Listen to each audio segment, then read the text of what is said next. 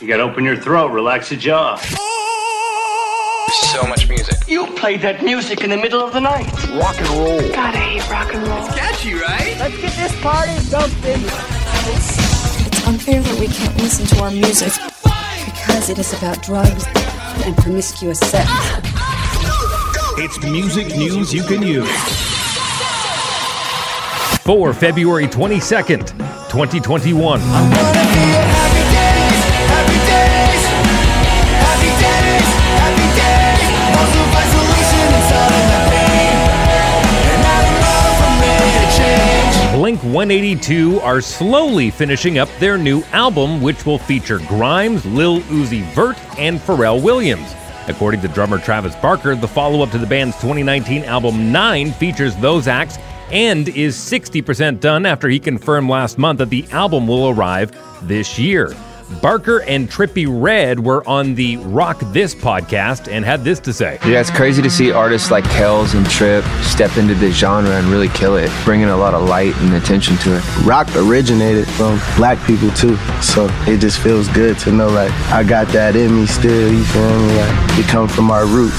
As well as appearing on the forthcoming Blink album, Grimes and Lil Uzi Vert said this month that they are making music together with an EP produced and ready to go.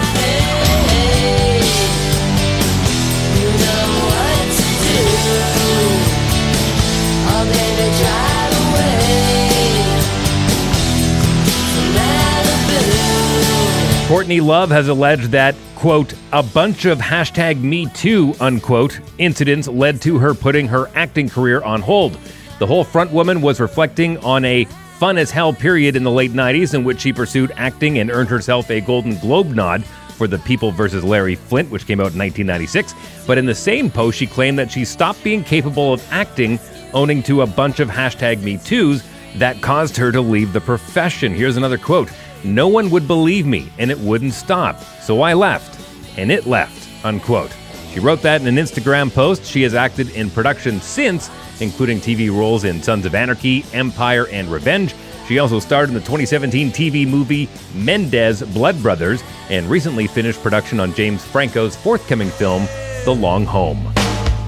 Black hole sun, won't you come? Wash away the rain. Black hole sun, won't you come? Won't you come? Won't you come? Chris Cornell's wife, Vicky, is reportedly suing the surviving members of Soundgarden after they attempted to buy out her stake in her late husband's band for what she called a ludicrously low price. According to Variety.com, the 3 remaining Soundgarden members offered Miss Cornell less than $300,000 for her share in the band's masters, publishing royalties, and other revenue. Vicky Cornell inherited her stake in the band's profits following Chris Cornell's passing in 2017.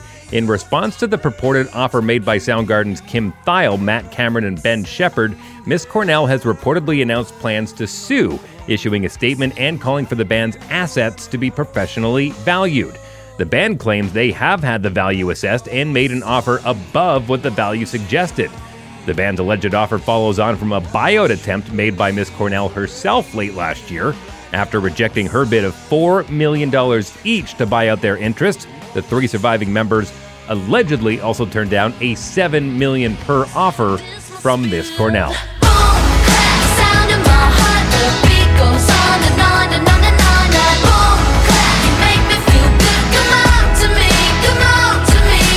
Elio has shared a new remix of her track Charger featuring a verse from Charli XCX. The new version is the lead single from a forthcoming remix EP of Elio tracks. Elio is Canadian via the UK, her birth country, and the song originally appeared on her new EP, Can You Hear Me Now, which came out last month and followed her 2020 debut collection, You and Me, but Mostly Me. Here's a clip of the new song. I don't wanna come back 'cause I left my charger.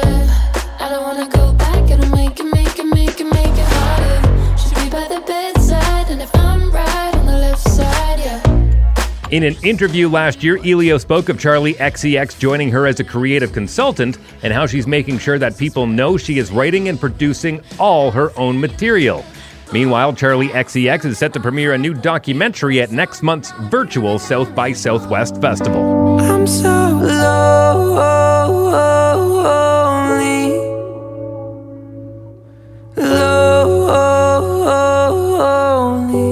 Justin Bieber's recent Valentine's Day livestream concert has broken a new TikTok record.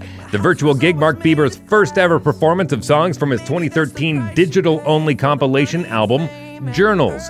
Dubbed Journals Live from the Drew House, TikTok's first ever full-length single artist live performance drew over 4 million unique views over 2 broadcasts, making it the most viewed single artist live stream in TikTok history.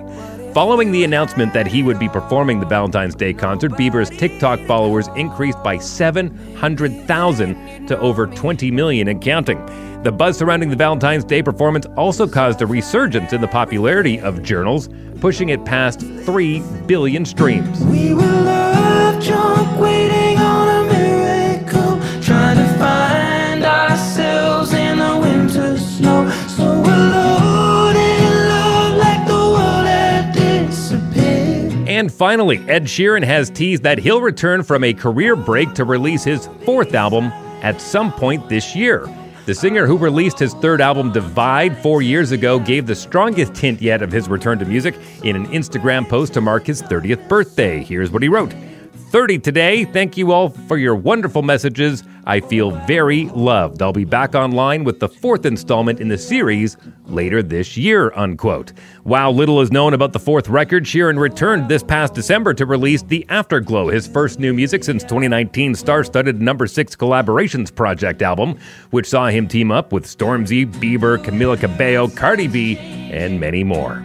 That's music news you can use for February 22nd, 2021. I'm Dave Wheeler.